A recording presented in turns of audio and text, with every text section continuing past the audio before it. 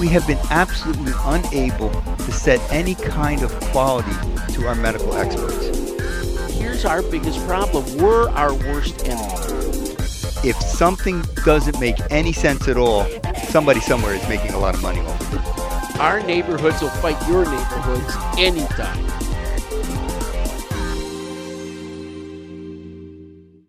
Hey, boys and girls, Rick Bucata here, Greg Henry across the table, and our guest today. We're at the Scientific Assembly in Seattle, so we have the opportunity at this conference to talk to some of the experts relatively painlessly, without having to fly them in, pay their way, and all that other stuff, kind of thing. And Rick, we've hit the mother lode today. We've got the Jim Roberts. You and I are not worthy. Mother lode, you said? Okay, just so we're clear. Hey, listen, I want to congratulate you on the most recent edition of Roberts and Hedges that came out maybe about 3 or 4 months ago. Thank you. It's going to make you a lot of money, help you retire, kind of thing. And that little sucker must be 4 inches thick. I keep on wondering, how come you do this book every 4 years when a chest tube is a chest tube is a chest tube? It's amazing that you're able to make a new book every 4 years. It's increased its sales every edition, which is very unusual for a book. Really? The other thing is he's added procedures which are unbelievable. In that book is the answer to life. They'll teach you how to take out a cataract, do a minor cardiac procedure. I mean, these guys have really gone into it. Well, now they're getting into the media in that they have a lot of videos, a lot of drawings to demonstrate how to do these procedures. They really up the bar here in terms of what nobody's going to compete with Jim. And if you pay that extra $10,000 fee, Jim will come to your department and show you how to do it. So that's really good. I'll give away a book for $10,000. Yeah. Hey, listen, so the idea here was to ask Jim and our other guests that we hope to have today, if they choose to come over here. Grace us, yes. Yeah, is what's going on? Do you have any interesting cases? Do you see any trends? And so Jim basically wants to talk about the most recent 3 cases that have a special little twist that we ought to know about. So, Jim, take it away. All right. Well, we still get a lot of the same cases: appendicitis, PEs, meningitis, strokes are still. Meningitis? Yeah, meningitis. Still there. Mostly kids, unvaccinated kids often, and a lot of viral stuff. Some herpes encephalitis and so on. But I've mostly concentrated on toxicology-related cases and turned down most of the other ones. So the 3 I wanted to talk about all have a little bit of a twist to them. The first one was one that I actually had to turn down because I didn't think I could defend it. And it was always seems it's a psychiatric patient who's got problems and they're difficult and nobody's straightforward. And this patient, man about 30, had overdosed 3 or 4 times in the past and nothing really happened to him. And he had chronic back pain, and he had a big prescription for MS Contin. And he took a bottle of MS Contin, all the pills, in front of his brother in a car. He called the ambulance. The ambulance came. They bring the bottle in, and he signed in as a MS Contin overdose. And they had the bottle there. It was actually empty. Can't recall how many pills were in there, but there was like almost a month's supply of pills. So MS Contin, as you know, pretty potent drug, respiratory depressant, and it's a long-acting, slow-release drug, and it just didn't resonate with the staff. The guy was a pain in the neck, very difficult to deal with. Said he didn't take anything, but they had the empty bottle, and they watched him for about 2.5 hours. Didn't give him any Narcan. His vital signs are always the same, and after 2.5 hours, he became such an annoyance that they said, well, you're probably okay, you didn't take anything because you have no symptoms. They sent him to a psychiatric department where he had an intake and was put in a room. Got late at night, and they were going to, take care of him in the morning. He had what's called a 302 in Pennsylvania. We have a legal hold on him, and he was found dead the next day. And autopsy showed a very high level of morphine in his body, the only drug, and he died from a simple, straightforward morphine overdose that was delayed for 2 reasons. One, it's a slow-reacting drug. And I've seen this a number of times, probably a dozen cases in my career. And also, I think that, when you get an overdose, it delays its own absorption and gastric emptying for some period of time. So maybe you would take a 1 MS Contin, you'd start to feel it in an hour or 2 or 3. But this is, these are 5, 6, 7 hours after you take a very, lethal dose. And, some people even give Narcan prophylactically and send them home if they had a couple of symptoms and the Narcan wears off and they seem to be okay. But, the bottom line of this is any long-acting or oral opioid overdose ought to be admitted regardless of the symptoms and regardless of the findings. Probably for at least, I'd say, why not 24 hours? Probably by 12 they're all going to have some sort of symptoms. Yeah, we think so. Yeah, but it depends where you admit them, too. You can't admit them to the floor where nobody's going to check on them. This sounds to be like the ideal case for observation unit off the emergency department. Right, or a place where they actually observe you, not like our observation area. No observation area. Yeah, the non-observation. We're going to send you that to the department. Yeah, right. It's very hard to give a course on non-observation medicine, however. That's very difficult. And they pull their IVs out and they take their pulse ox off, and they want to stay in the monitor, and they're pain in the neck, and it's just... Might have to sedate them, sedate the overdose. Yes. Yeah. So, and this is not the first one I've seen of this. In fact, I almost killed a 2-year-old back in my younger days. When I was still a resident, a kid came in and drank his mother's morphine liquid. She had cancer, and we watched her for about an hour. And the kid was, running around. The parents weren't sure how much he drank. And I said, well, he doesn't have any symptoms. And it's morphine, it's a powerful drug for a 2-year-old. Sent him home. About half an hour later, they bring him back blue, hardly breathing. Scary. And actually got a external jugular Narcan stick on the kid, and he woke right up and he was fine. But I learned my lesson on oral narcotic overdoses. You can't let them go. Every one of us has a case in our career when we say, thank you, God. Yeah. For some reason, something happened that they were looking over us, and we had that save. I had a similar case early in my career, and I can tell you, it puts the fear of God in you. Well, it's interesting. The case I had was a young guy with a kidney stone. And we gave him lots of MS, and he was still having a lot of pain. So he got admitted to the hospital. And about an hour and a half after he's admitted, code blue, floor 3. What the heck? So we would go up to the ER doctors would go up to they're doing CPR on this young body. Usually used to go into these codes, and you're looking at 60, 70, 80-year-old. The third. All right, I'm sorry. All right, forget it. You and I resemble that remark. I'd be very careful here. In any case, they're doing CPR on this young body, and it was my patient, and he had a respiratory arrest up there, and he didn't have a cardiac arrest, he had a respiratory arrest, and it was like. There, but the grace of God, we gave him his Narcan, woke up and said, holy smokes. People give Dilaudid. 2 milligrams of Dilaudid is a lot of Dilaudid for a narcotic naive patient. And, give somebody with abdominal pain, an older person with abdominal pain, 2 milligrams of Dilaudid. That's a heavy dose. And then they'll repeat it again. Well, they talk about all these people who die of opiate overdoses and and it's all about prescription medications. And I never really thought that, it had anything to do with us. We don't know. We don't give OxyContin. I mean, nobody writes that in the ER. And honestly, I don't know. I don't know anything about it. I know it's supposedly long-acting, but my experience is very limited. But they talk about all of these deaths that occur, and it's got to be due to this drug in particular. Yeah, well, OxyContin is a slow acting, but they grind that up, They put a formulation in it now that makes it...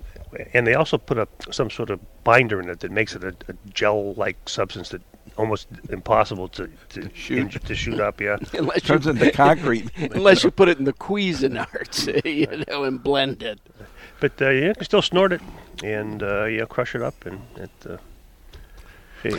and Al Sacchetti, our next victim, just walked in the door there.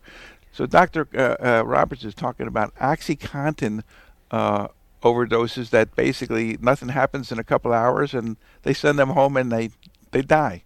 And he had a case that he couldn't defend, so he talked about it. All right, so we have some take-home lessons here. Number one If it's a heavy dose of an opioid of some kind, keep them a while. Take a good look. Don't think in an hour you're going to know what's going on. Maybe in 12 hours you will know what's going on. Well, it sounds like they just kind of ignored the fact that there's this frickin' empty bottle. Yes, exactly. Details, you know? Yeah, and when you have an annoying patient, you always alter your approach a little bit, too. Yep. Yeah. Thank God he's going home, and the nurses say, can he go out, can he go out? Right, exactly. Okay, case number 2, doctor.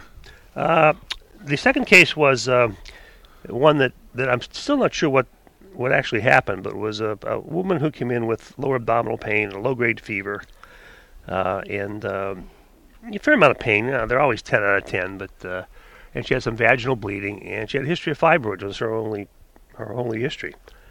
She knew she had fibroids and was on no medication. So the doctor did an ultrasound and found some fibroids. But he wasn't quite satisfied that it was causing the fever, and she said that the pain was totally different from her fibroid pain that she'd had a number of times in the past. So, the laboratories were nonspecific. She wasn't pregnant. So he figured he'd do a CAT scan with, this was about 3 years ago, with IV and oral contrast. Now, we're hardly doing any with IV contrast anymore, but he wanted to figure out, he thought maybe she had an abscess, pelvic abscess, because she had some vague history of maybe having a pile salpinx in the past. So he sends it over to CAT scan, and right after she gets to die, she becomes unresponsive. And they bring her back to the ER, and her blood pressure is 250 over 130. Wow. She doesn't have any hives. She doesn't have any redness. She's unconscious, and they're trying to figure out what the heck happened. Most dye reactions are hypotension, right. and they were using the lower osmolar dye, not the isoosmolar, but the lower osmolar one, which is 1 in 100,000 or 200,000. Right. They usually are minor reactions anyway. She had not had a test dose.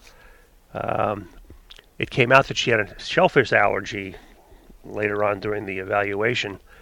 Which is now a myth. Shellfish allergy is no more than is not really a risk factor for the dye.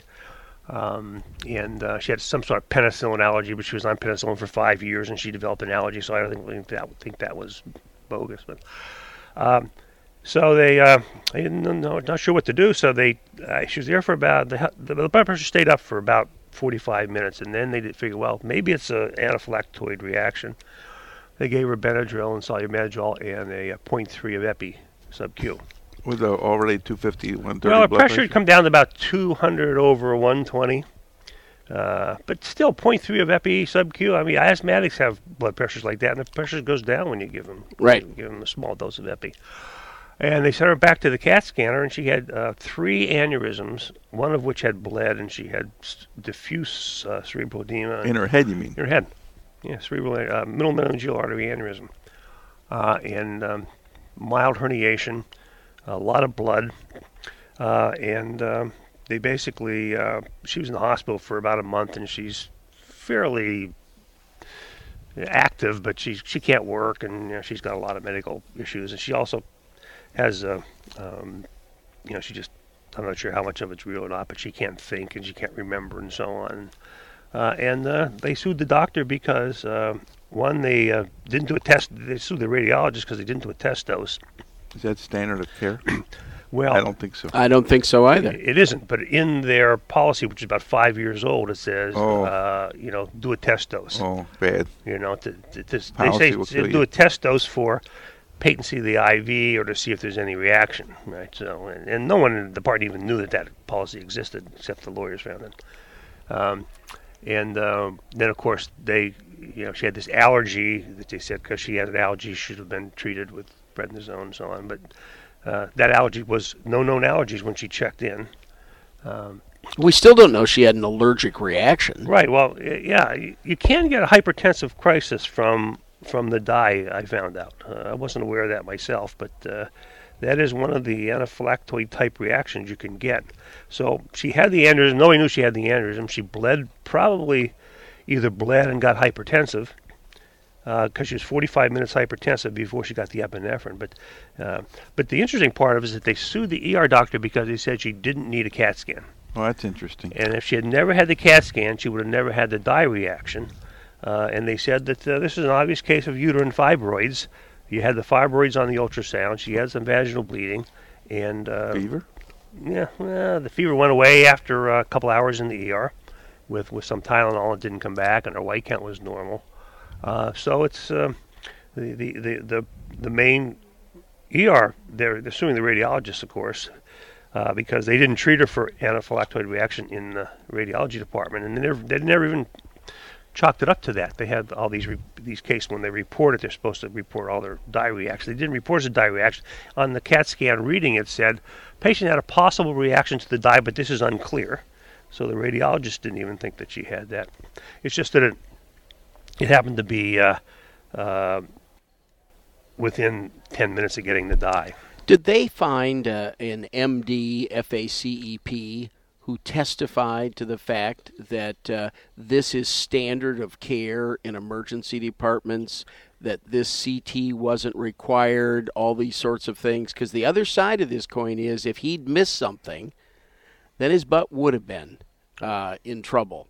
So it's always hard for me to believe that somebody who does what we do for a living actually stood up and said that in court. Well, I happen to know the expert witness, and he says it a lot, stuff like that. And he said that this was a straightforward case of a fibroid that didn't need a CAT scan. It was over-treating them, and had you not treated them, she wouldn't have had the reaction. And, of course, he's now blaming the dye for causing the reaction, which is, again, another step.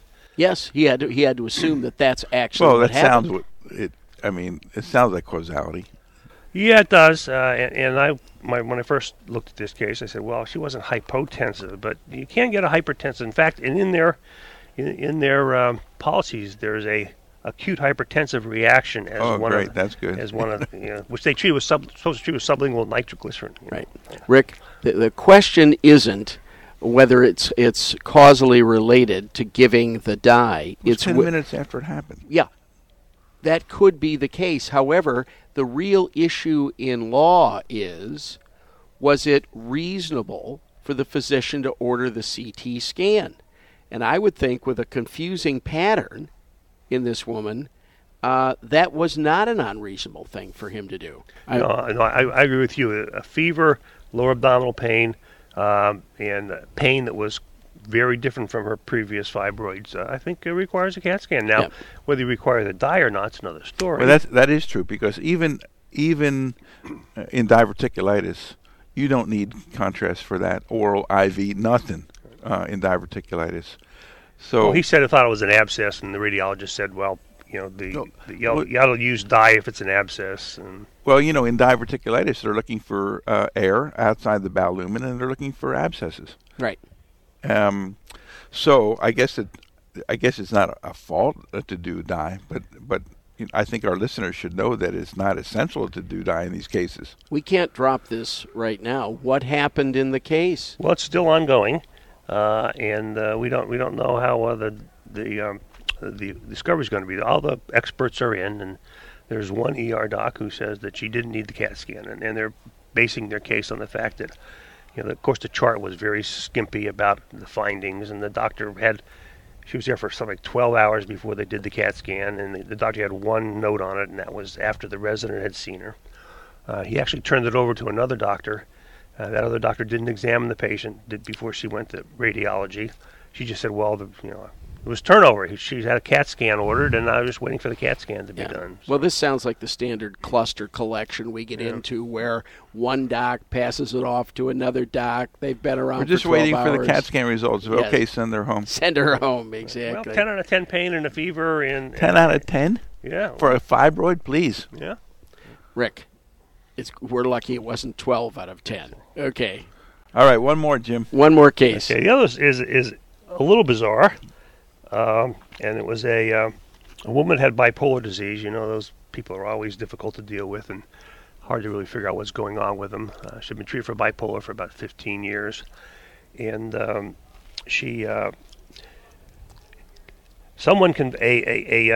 physician who does chelation therapy in his office. Lead levels out of you. Convinced her that her multiple problems, forgetfulness, memory issues, sexual libido issues, ability to function normally in life, and drive a car without feeling terrible, anything, was due to all these bad chemicals that were in her body, and that she could do better if she got chelation with.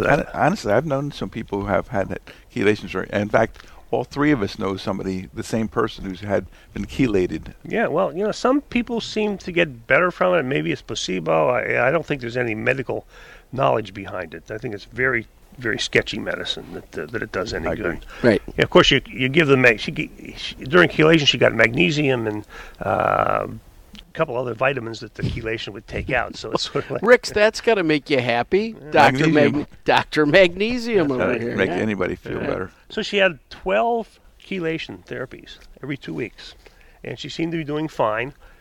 Records are pretty sparse.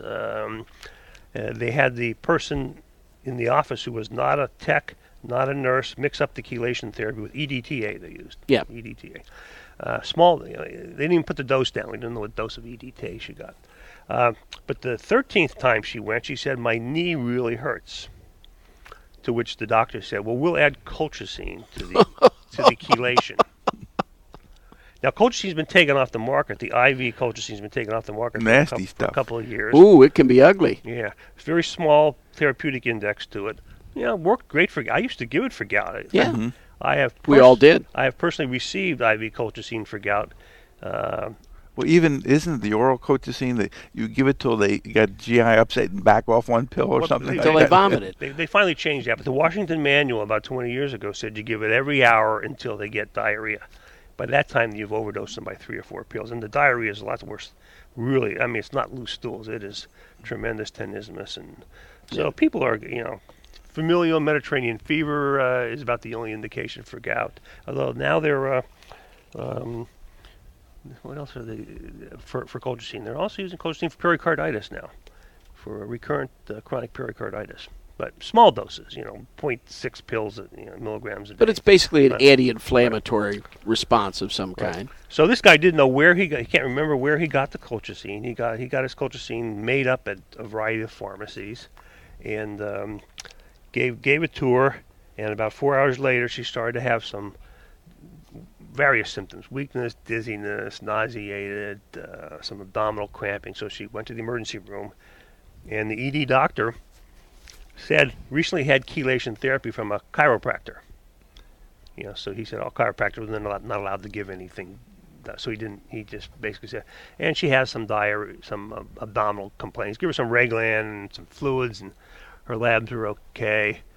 And after about 2 or 3 hours, he said she's feeling back to normal, sends her home. And he didn't know what she got. It was about midnight, so he would not have been able to get in touch with the chelator. I'm not sure he would have changed his course anyway, nor would he have had to. 2 days later, she went back to another doctor, another ER with similar symptoms. They did the same thing. Her laboratory tests were normal. The next day, 4 days later, she goes to another hospital, and they admit her. And she has some mild to moderate colchicine-like poisoning. She had pancytopenia, and a little bit of worsening renal failure.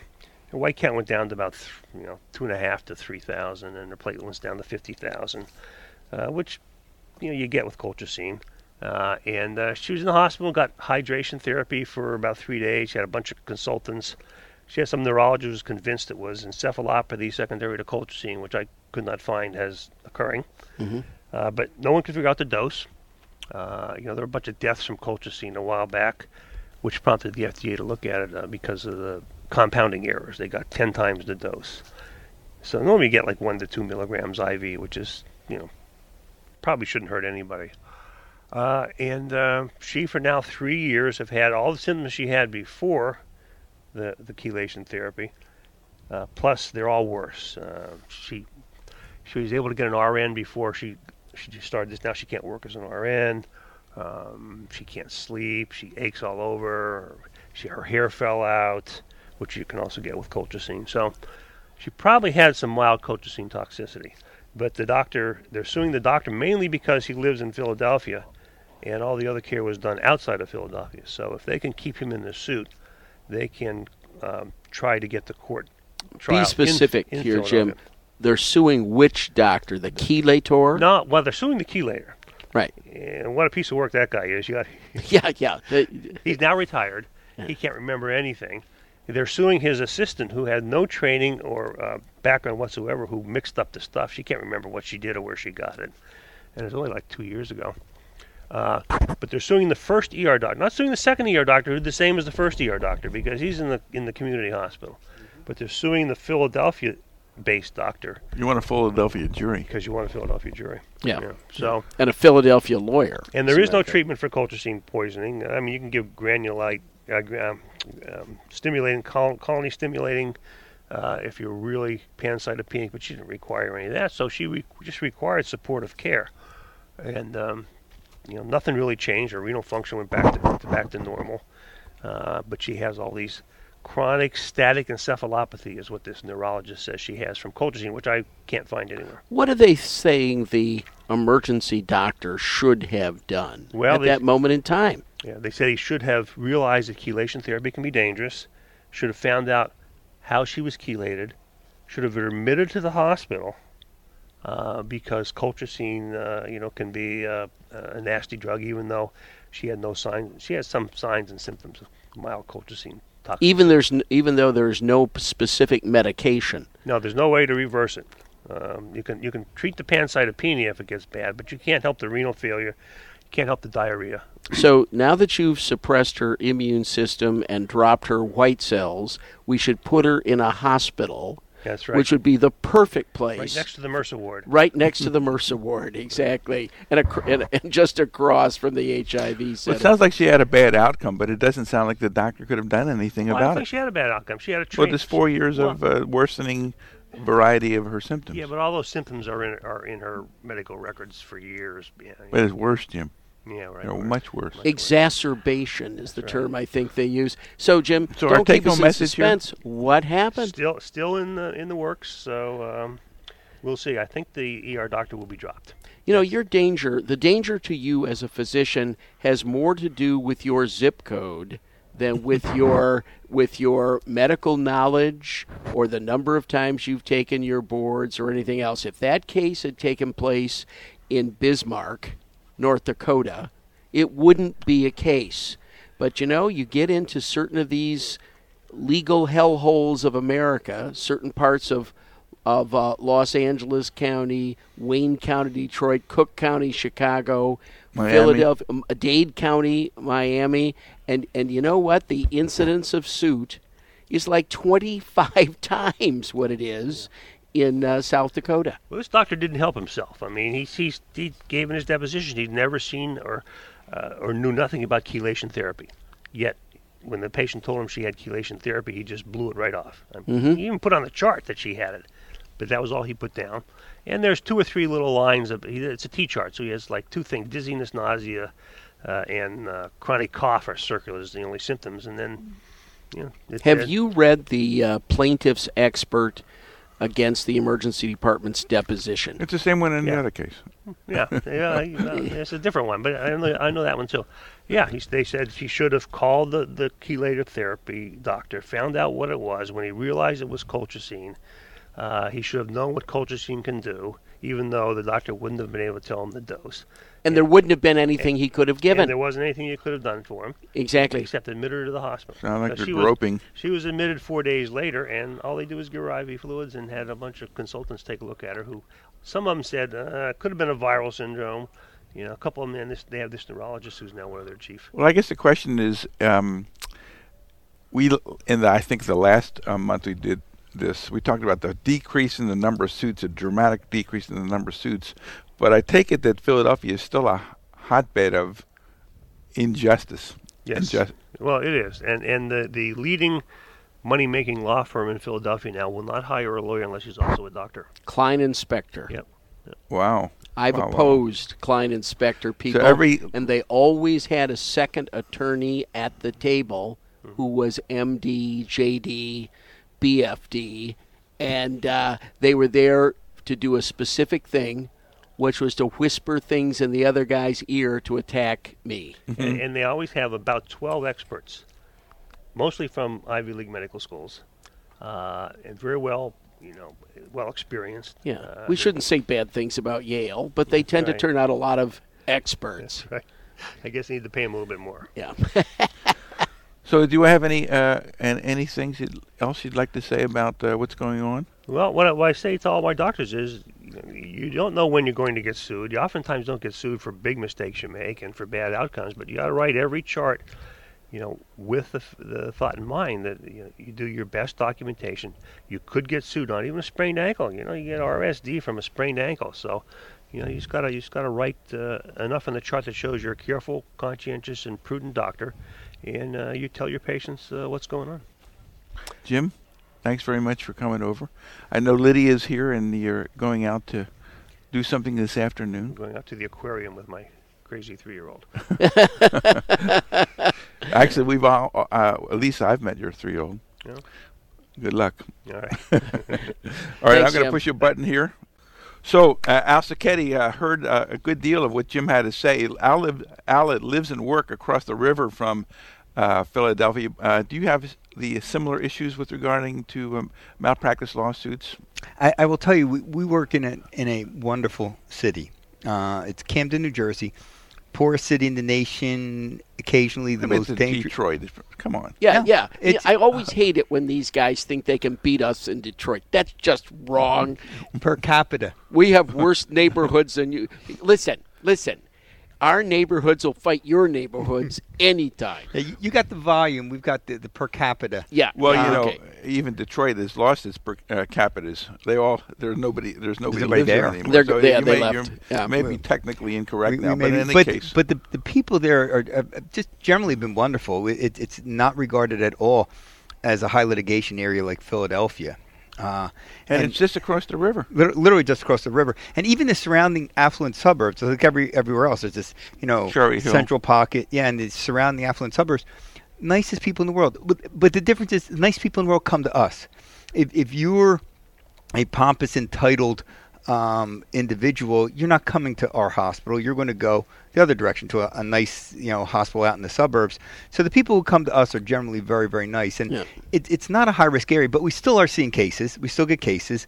I will say that of the cases we've gotten, when I review them within our department, the care is usually very, very good, and it's a bad outcome, an adverse event, whatever, and then inevitably you look at it and you go, if I saw that patient, I would have done the exact same thing. Well, my usual response is, I'm so glad I wasn't working that day. There, but the grace of God. Yeah, There, was but the for it. grace of God, because my name would have been on that paper. Absolutely. But I do some expert work, and I am very, very disappointed at the behavior of the quote-unquote medical experts. I mean, and on both sides. I've seen people defending cases that are like, come on, you're making that up. And I've seen at the same time people criticizing physicians' care. And I think one of the most depressing things is you look at, for as good as medicine is at advancing the care of patients, and you can criticize us on a lot of levels. We do, in general, do a good job of figuring out how to take care of a lot of diseases. We have been absolutely unable to set any kind of quality to our medical experts.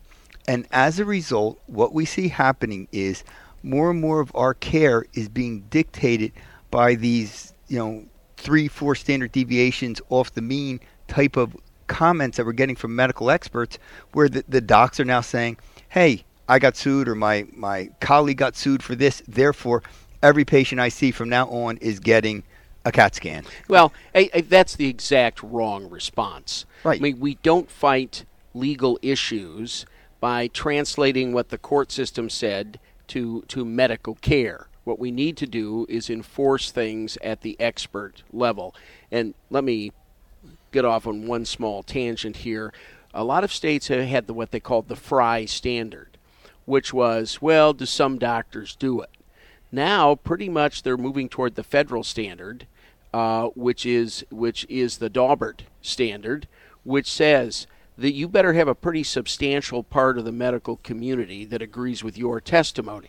Now, you can have a great fight in this room at this meeting about TPA, and it's very hard to have taken one side or the other if they came in within the 3 hours and they met the criteria. That's a tough case. But we also have plenty of testimony. I've seen plenty of it in cases where the expert was basically full of crap. Nobody does that. Yeah, they're asserting things that really are nowhere near the standard of care. No, not even close to the standard. But here's our biggest problem. We're our worst enemy. Number one, lawyers can't testify to standard of care, only doctors.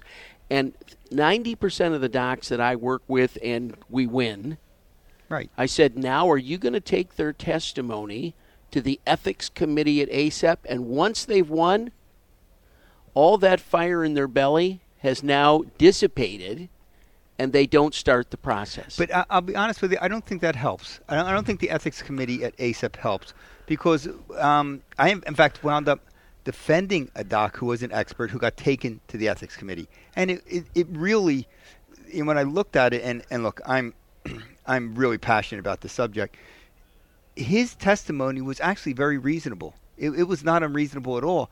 This person was just annoyed that they had lost. And I think that's the wrong case. The problem with taking it to the ethics committee at ASAP is ASAP says, okay, your arguments are ridiculous, you're sanctioned. And the next time this person goes to court and they say, weren't you sanctioned by ASAP? Yes. Well, doesn't that mean you're misconstruing the standard of care? And they go, I'm standing up for the patient. I'm not part of that conspiracy of silence, which people buy into. Well, some do and some don't. Let me tell you, if a plaintiff's lawyer knows that there's a letter out there, a letter of censure, or we have expelled one doctor from the college, kicked him right out, do you think they now want him as their expert? They'd rather not have the issue come up. I will respectfully disagree that it carries no weight because I think it does. But I've seen, usually these are people who've got a long litany of ridiculous cases. And I've come up against them, and I know that they're sanctioned, and it doesn't slow them down. They're still, getting up and making up their stories. Well, the other point, and Jerry Hoffman brings this up, and I think I hate to agree with him. Have we ever sanctioned a doctor who defends emergency physicians? We've started one of those actions. Yes. Well, that is pretty extraordinary. In fact, you only need one thing, and I just went through this with the head of our staff at ASAP who handles all of these cases. The only thing you need to have standing is one member of the college say, start this investigation.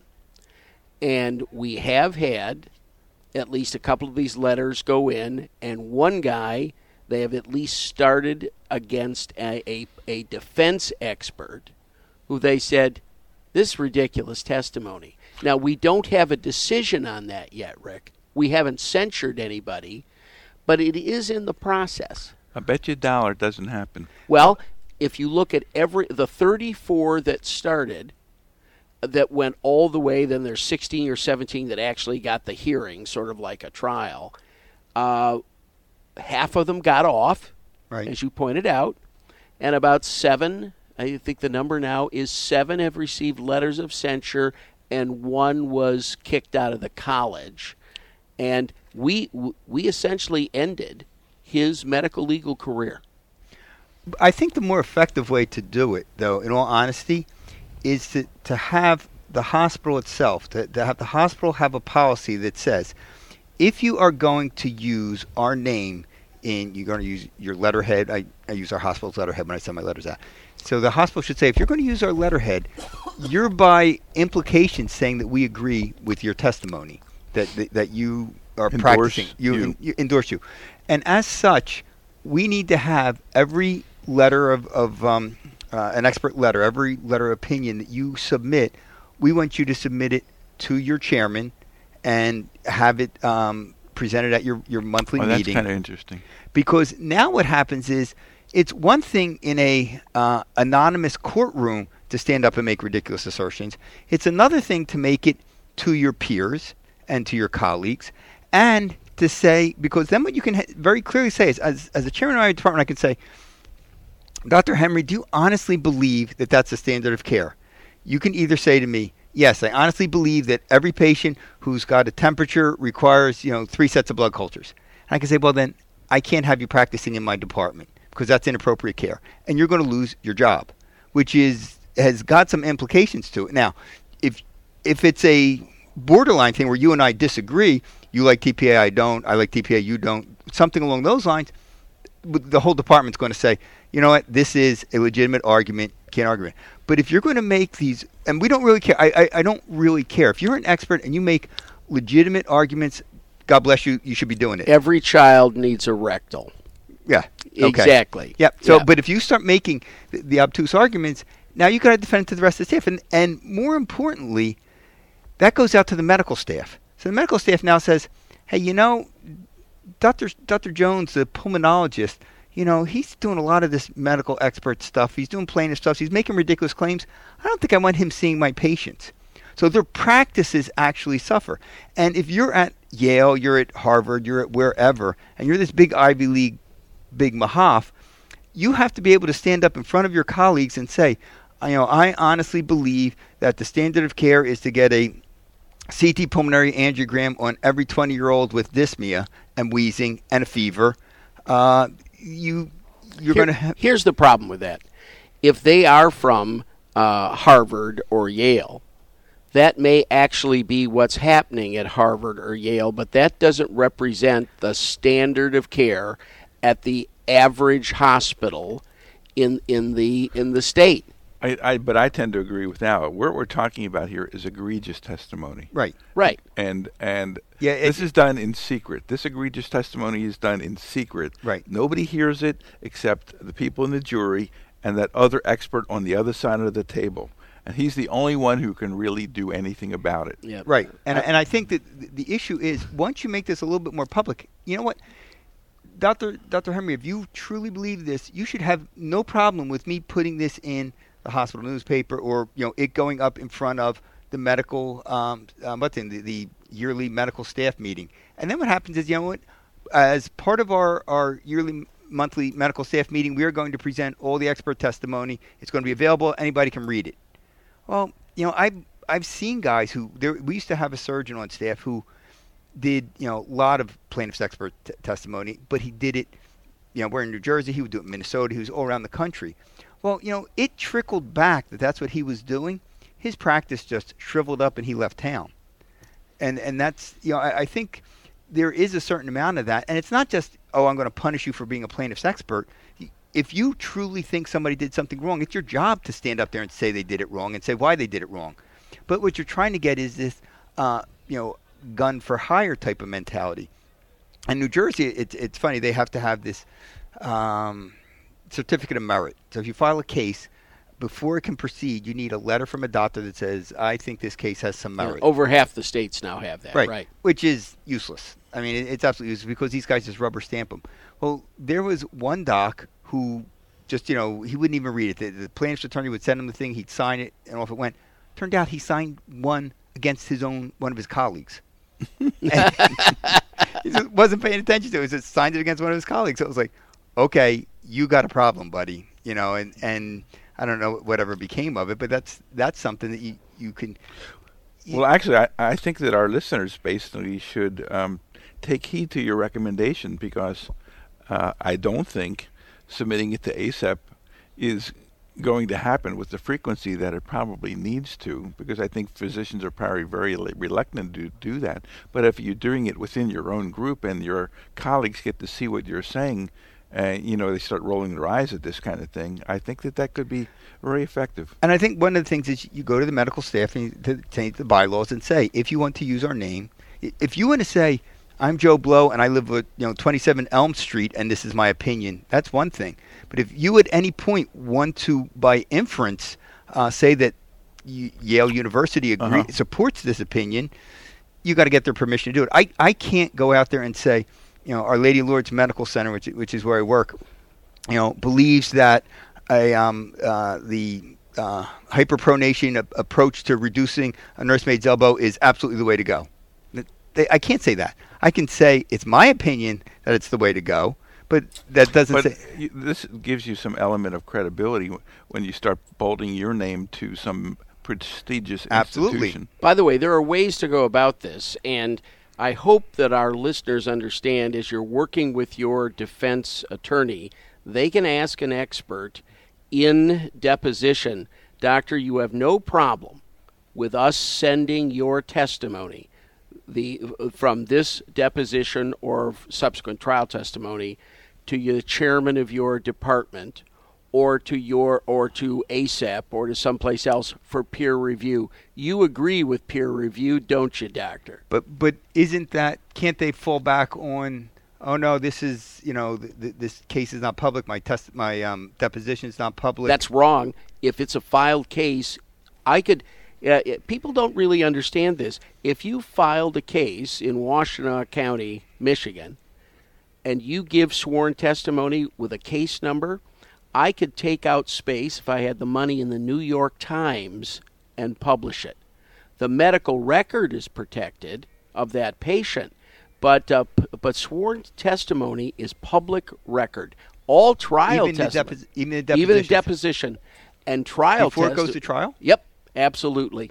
It is public record. Is that what happened to Paula Dean? It was during a deposition. Whatever the big blow up was. Yeah. By the way, what is the standard of care in racism? I mean, it's kind of hard to know. Come on, give this lady a break. This lady was railroaded like no business. Yeah. Paula, hey, listen, I love Paula. I eat her stuff. It's called butter. It's called butter. And she was a victim. There's no question about it, because the politically correct people, they don't even know the word she said. It was probably 15 years ago. Yeah. When she won the trial. Yeah, of course. In terms of this element of it. Right. Yeah. But that doesn't matter. There's such ganging on. Yeah, I think that people like to be popular. It's interesting that most of the African American advocates, public advocates, came to her defense. The people who you never thought would all said, "Listen, it's how many years ago things change. People say things they didn't mean." It was amazing. It was really a shame. Yeah, I thought it was. But getting back to the other point, though, I think the way you make these experts accountable is to say, in your own backyard, would you be willing to have people hear you say this? Because that's where there may be some consequences. They're not going to be. You need to have it where there are consequences. Yeah. But one of the things that I think drive all of this is the fact that the money made in testifying is so easy and it's so lucrative that you want that attorney to invite you to do other cases. Sure. And you're willing to bend over a little backwards in terms of what you declare to be the standard of care. Yeah, we're not going to describe anything else here, Rick. But just say they bent over. Yeah. Okay. The interesting thing is, when I look at this, what comes to mind is, if you were to design this from scratch, you would say, here's what we're going to do. We're going to have a pool of experts in any given area. You are going to randomly get assigned 3 experts from that pool. This way, it's an odd number. You can have, there can be some difficulty, some discussions, and everything else. But you don't get to pick the experts. Those are randomly. We will have criteria for what you can qualify as an expert. Maybe it's an obligation to be on the medical society or whatever. You have to do this, but you get 3 picked. When you go to trial, you don't get to pick your judge. You get assigned. Now, if you got political connections, you may be able to finagle something. But in general, if you're Joe Blow, your judge gets assigned to you. Some judges favor letting this evidence judge. in. Yeah. Some of them favor letting this evidence in. Some of them don't. That can affect the case. Same thing with the experts. You don't get to pick your expert, because if I screw up, I can find somebody who's going to say I didn't screw up. And if I have a bad outcome, plaintiff can find an expert who said I did something wrong. It may be totally unrelated, but they can find I did something wrong. That's not what we want. What we're looking for is an honest answer. So the best example I can see is that, I go to jury duty and they pick me on the jury, and the jury is the guy built a bridge and it fell down. So okay, and I know a little bit about science. I'm not an engineer. So the expert from Carnegie Mellon gets up there and says he did everything absolutely right. Expert from Virginia Tech gets up there and says, oh my God, his soundings were wrong and everything else. What do I know? To me, it looks like it's a 50-50 battle, when the reality of it may be he did everything wrong. This guy from Carnegie Mellon's just, blowing smoke. I don't know. So what I really need is, I need 3 unbiased people to look at this and say, this is what this guy did. Well, you also need a jury of your peers. But that's not going to happen. Right. Yeah, but what you're saying is not going to happen either. No. Well, it might. You can make it. And here's where it might. If you look at what happened in New York, and I think this is fascinating. New York came up with their business court, and the reason they did is because business was grinding to a halt. Because, I couldn't borrow money because somebody had some suit against me, and these things were dragging on for 5-10 years, and so nobody could do any business. And what they said was, okay, this is ridiculous. We're going to have a court where the judge has some expertise in business or corporate law, whatever it is that the judges have, and we're going to get these cases done quickly. You're just going to bang them through. And so now, if you're a businessman in New York, you don't have some frivolous little suit tying up your assets, for years and years and years, so you can't do anything with your business. And I think that you can absolutely set a medical court up because business law is as complicated as medical law. And you can have a judge who knows enough about that. You can have your unbiased experts, and you could bang these cases out. If you and I look at a chart, okay, we don't need 15 depositions to know what happened in that case. Exactly. I mean, you and I can look at this thing and go, maybe ask 2 or 3 questions, let the defense attorney or the plaintiff's attorney ask those questions of their client and come back with it. And then bottom line is we could clear up the backlog in a couple of months just by looking at I pick up a chart. Okay, the guy ordered an x-ray of the ankle. He didn't do a description of the ankle, but he ordered an x-ray of the ankle. He must have examined it. He must have thought something was going on. Therefore he did it, but he didn't document it on the chart. I can look at that and figure that out. I don't need 500 depositions from the guard in the parking lot all the way up to the person who was working in the x-ray suite that day. So you could clean this up dramatically, but it's just such a lucrative, it's a screwed up system that's making money. And one of my laws has always been, if something doesn't make any sense at all, somebody somewhere is making a lot of money off of it. Yes, exactly. So, you realize if there's one lawyer in a small town, he starves. 2 lawyers, they both do well. They can sue each other forever. You got Listen, you got any PEDS tips for us? PEDS is getting actually kind of interesting. I think pediatric emergency medicine is probably got it more wrong than any other specialty within our field. And it's kind of interesting the way you look at it. If you look at a pulmonologist, the pulmonologist doesn't come to the internist and the family practitioners and say, I need to see all your asthmatics. What does he or she say? They say, send me your tough ones. The guy you can't control, the guy that's always bouncing in. Let me help you with that one. We'll consult on the difficult cases. You got it. Right.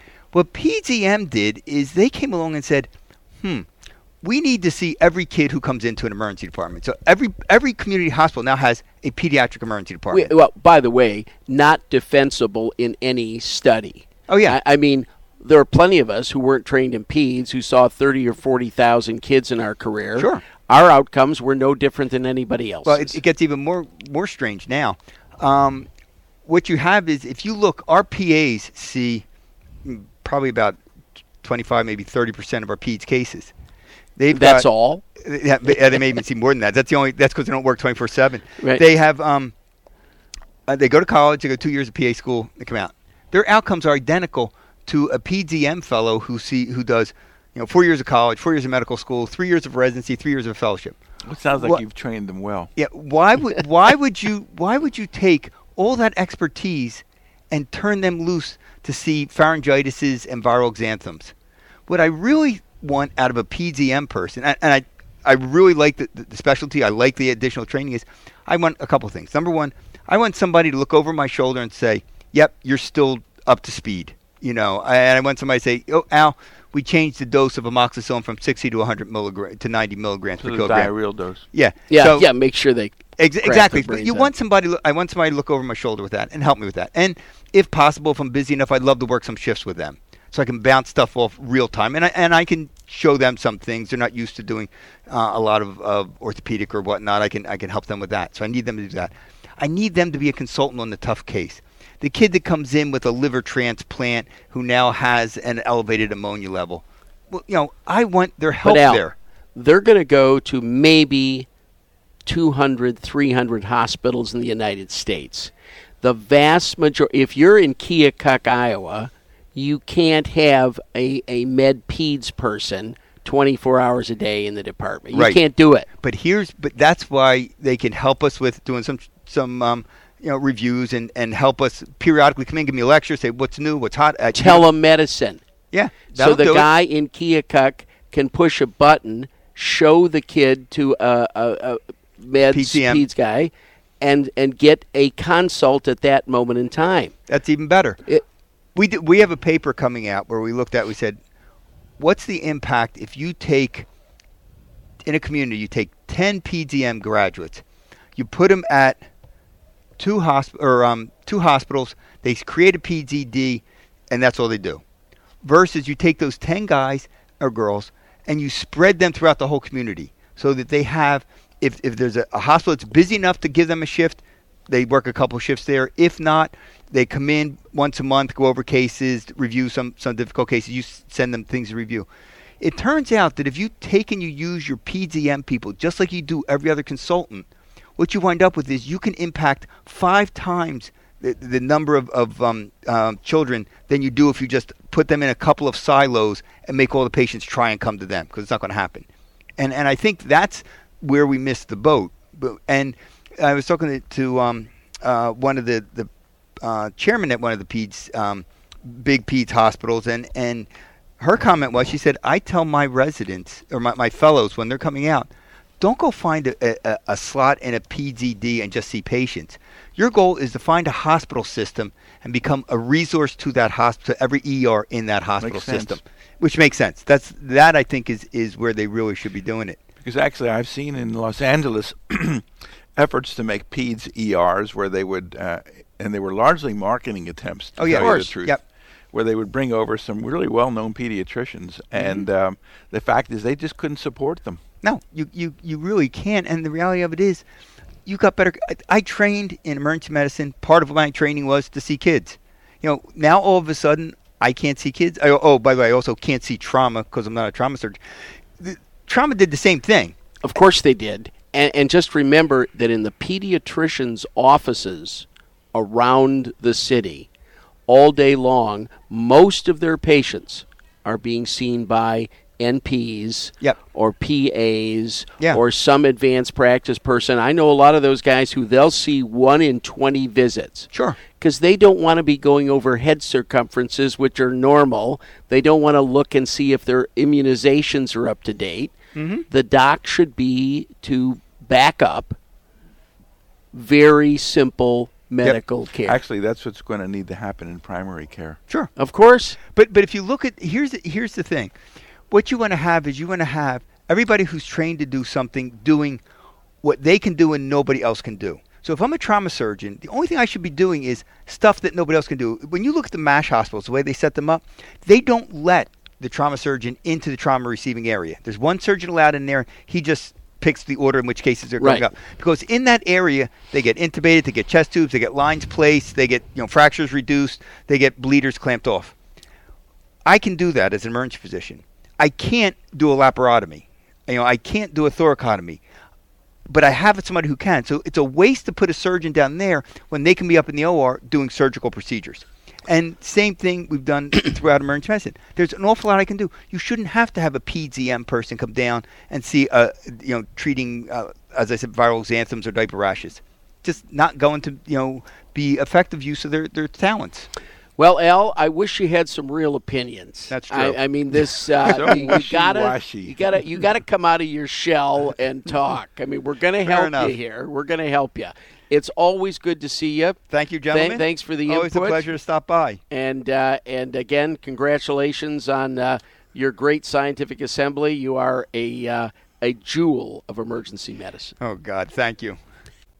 Okay, guys, let's wrap up the November issue with a case from Dr. Henry. Doctor, go ahead, please. Well, Rick, whenever we're here at the ACEP national meeting, we get to run into some of our subscribers, and they're not shy, I should say that, about making sure of what they want. They want their letters answered, and they want cases. So for all of you out there who are into cases, let me give you a recent decision.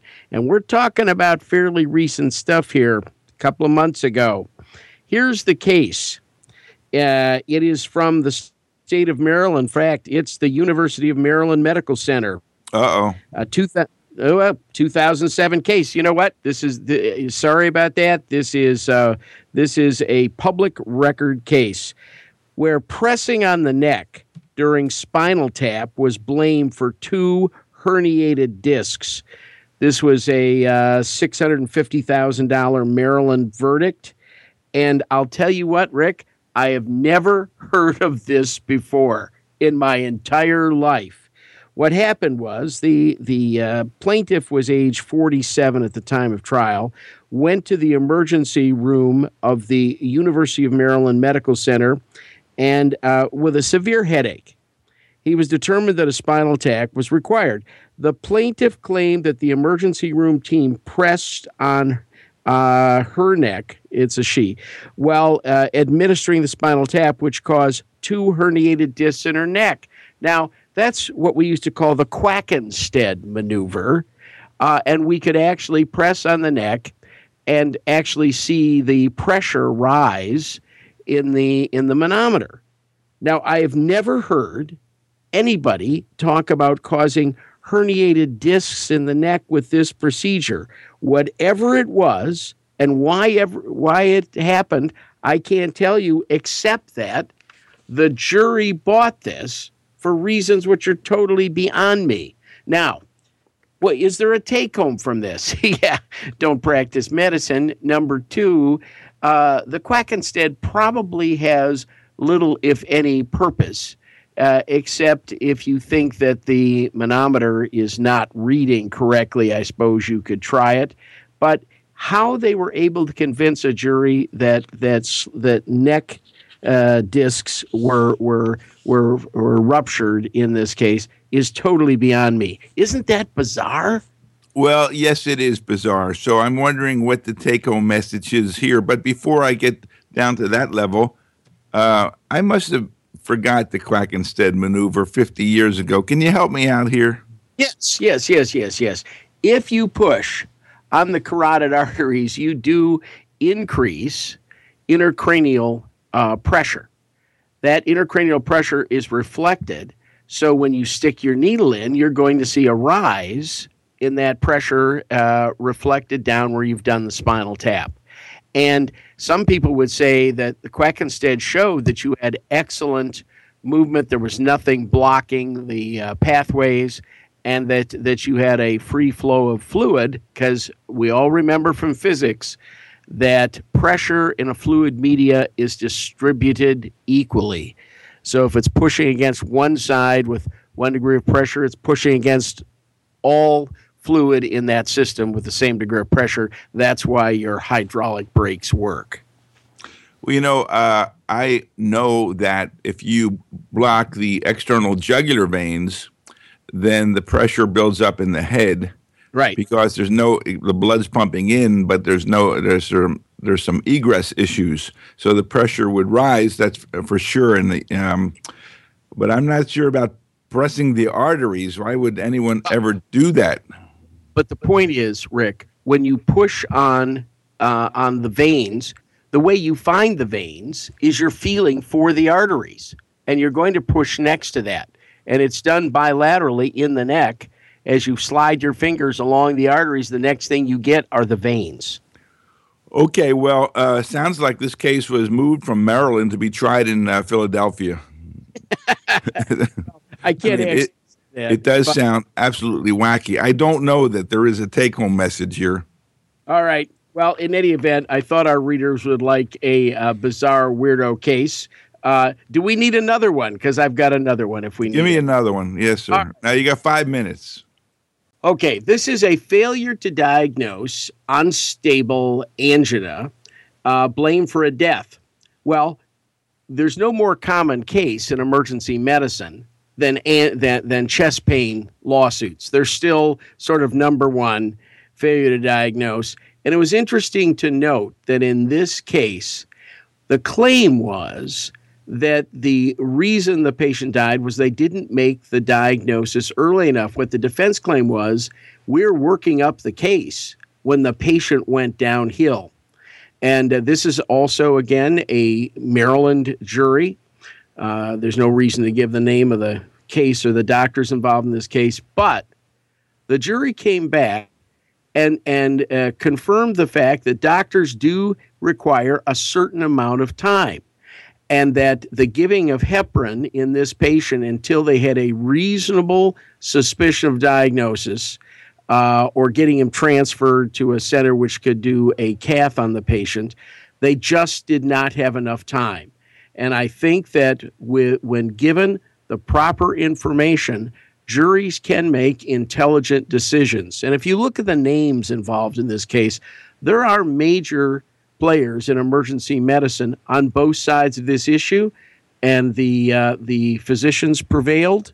So, reasonable workup still takes a certain amount of time, and the public understands that. And the assertion was that heparin should have been given earlier than it was? Yes, exactly. And as was pointed out several times in the trial, heparin is not a benign drug. Depending on what your chest pain is from, you can make a sick guy dead with heparin if you're not exactly sure what you're looking at. And I think that that's correct. I mean, what if they'd given that heparin early on and the patient had died? I mean, where are we going to go with that in court? Well, the last I heard, heparin is not particularly effective in aortic dissections. Yes, and it's very poor in aortic dissection. And this is one of the big three: aortic dissections, pulmonary embolism, and acute coronary syndrome. And clearly, mathematically, there is a much lower risk of a dissection.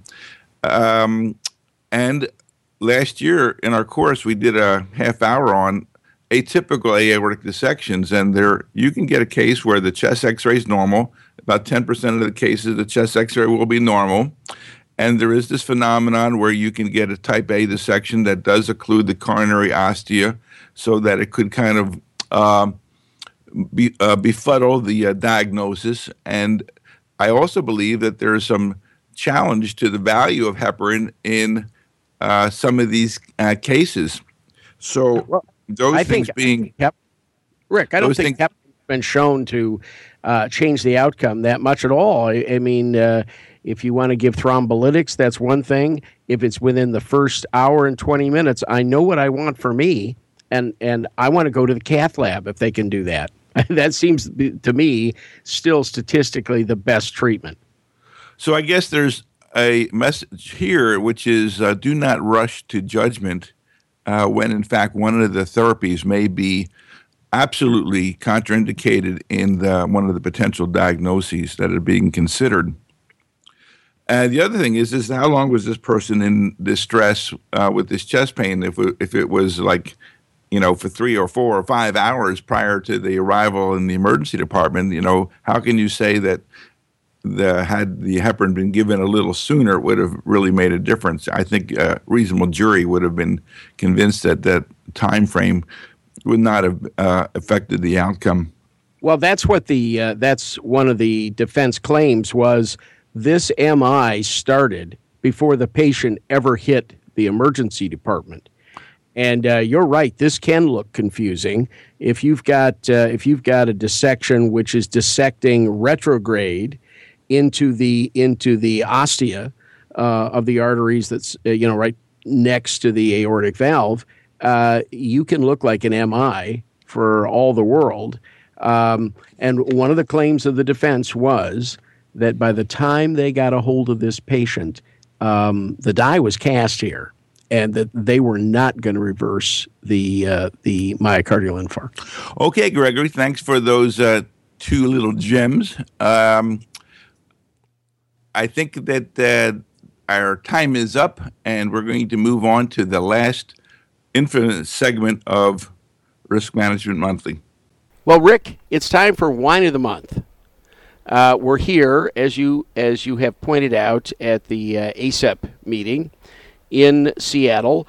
The state of Washington, is the second largest producer of wines in the United States. No, I didn't know that. Yes, they are. They've got lots of great wines. And, when you're in Napa and things like that, they sort of consider themselves the Rolls Royce of the wine industry in America. But there's great stuff. There are great reds. There are great cabs that come from this region of the world itself. And keeping up with Mel Herbert's dictum, which is, Greg, cheap wines.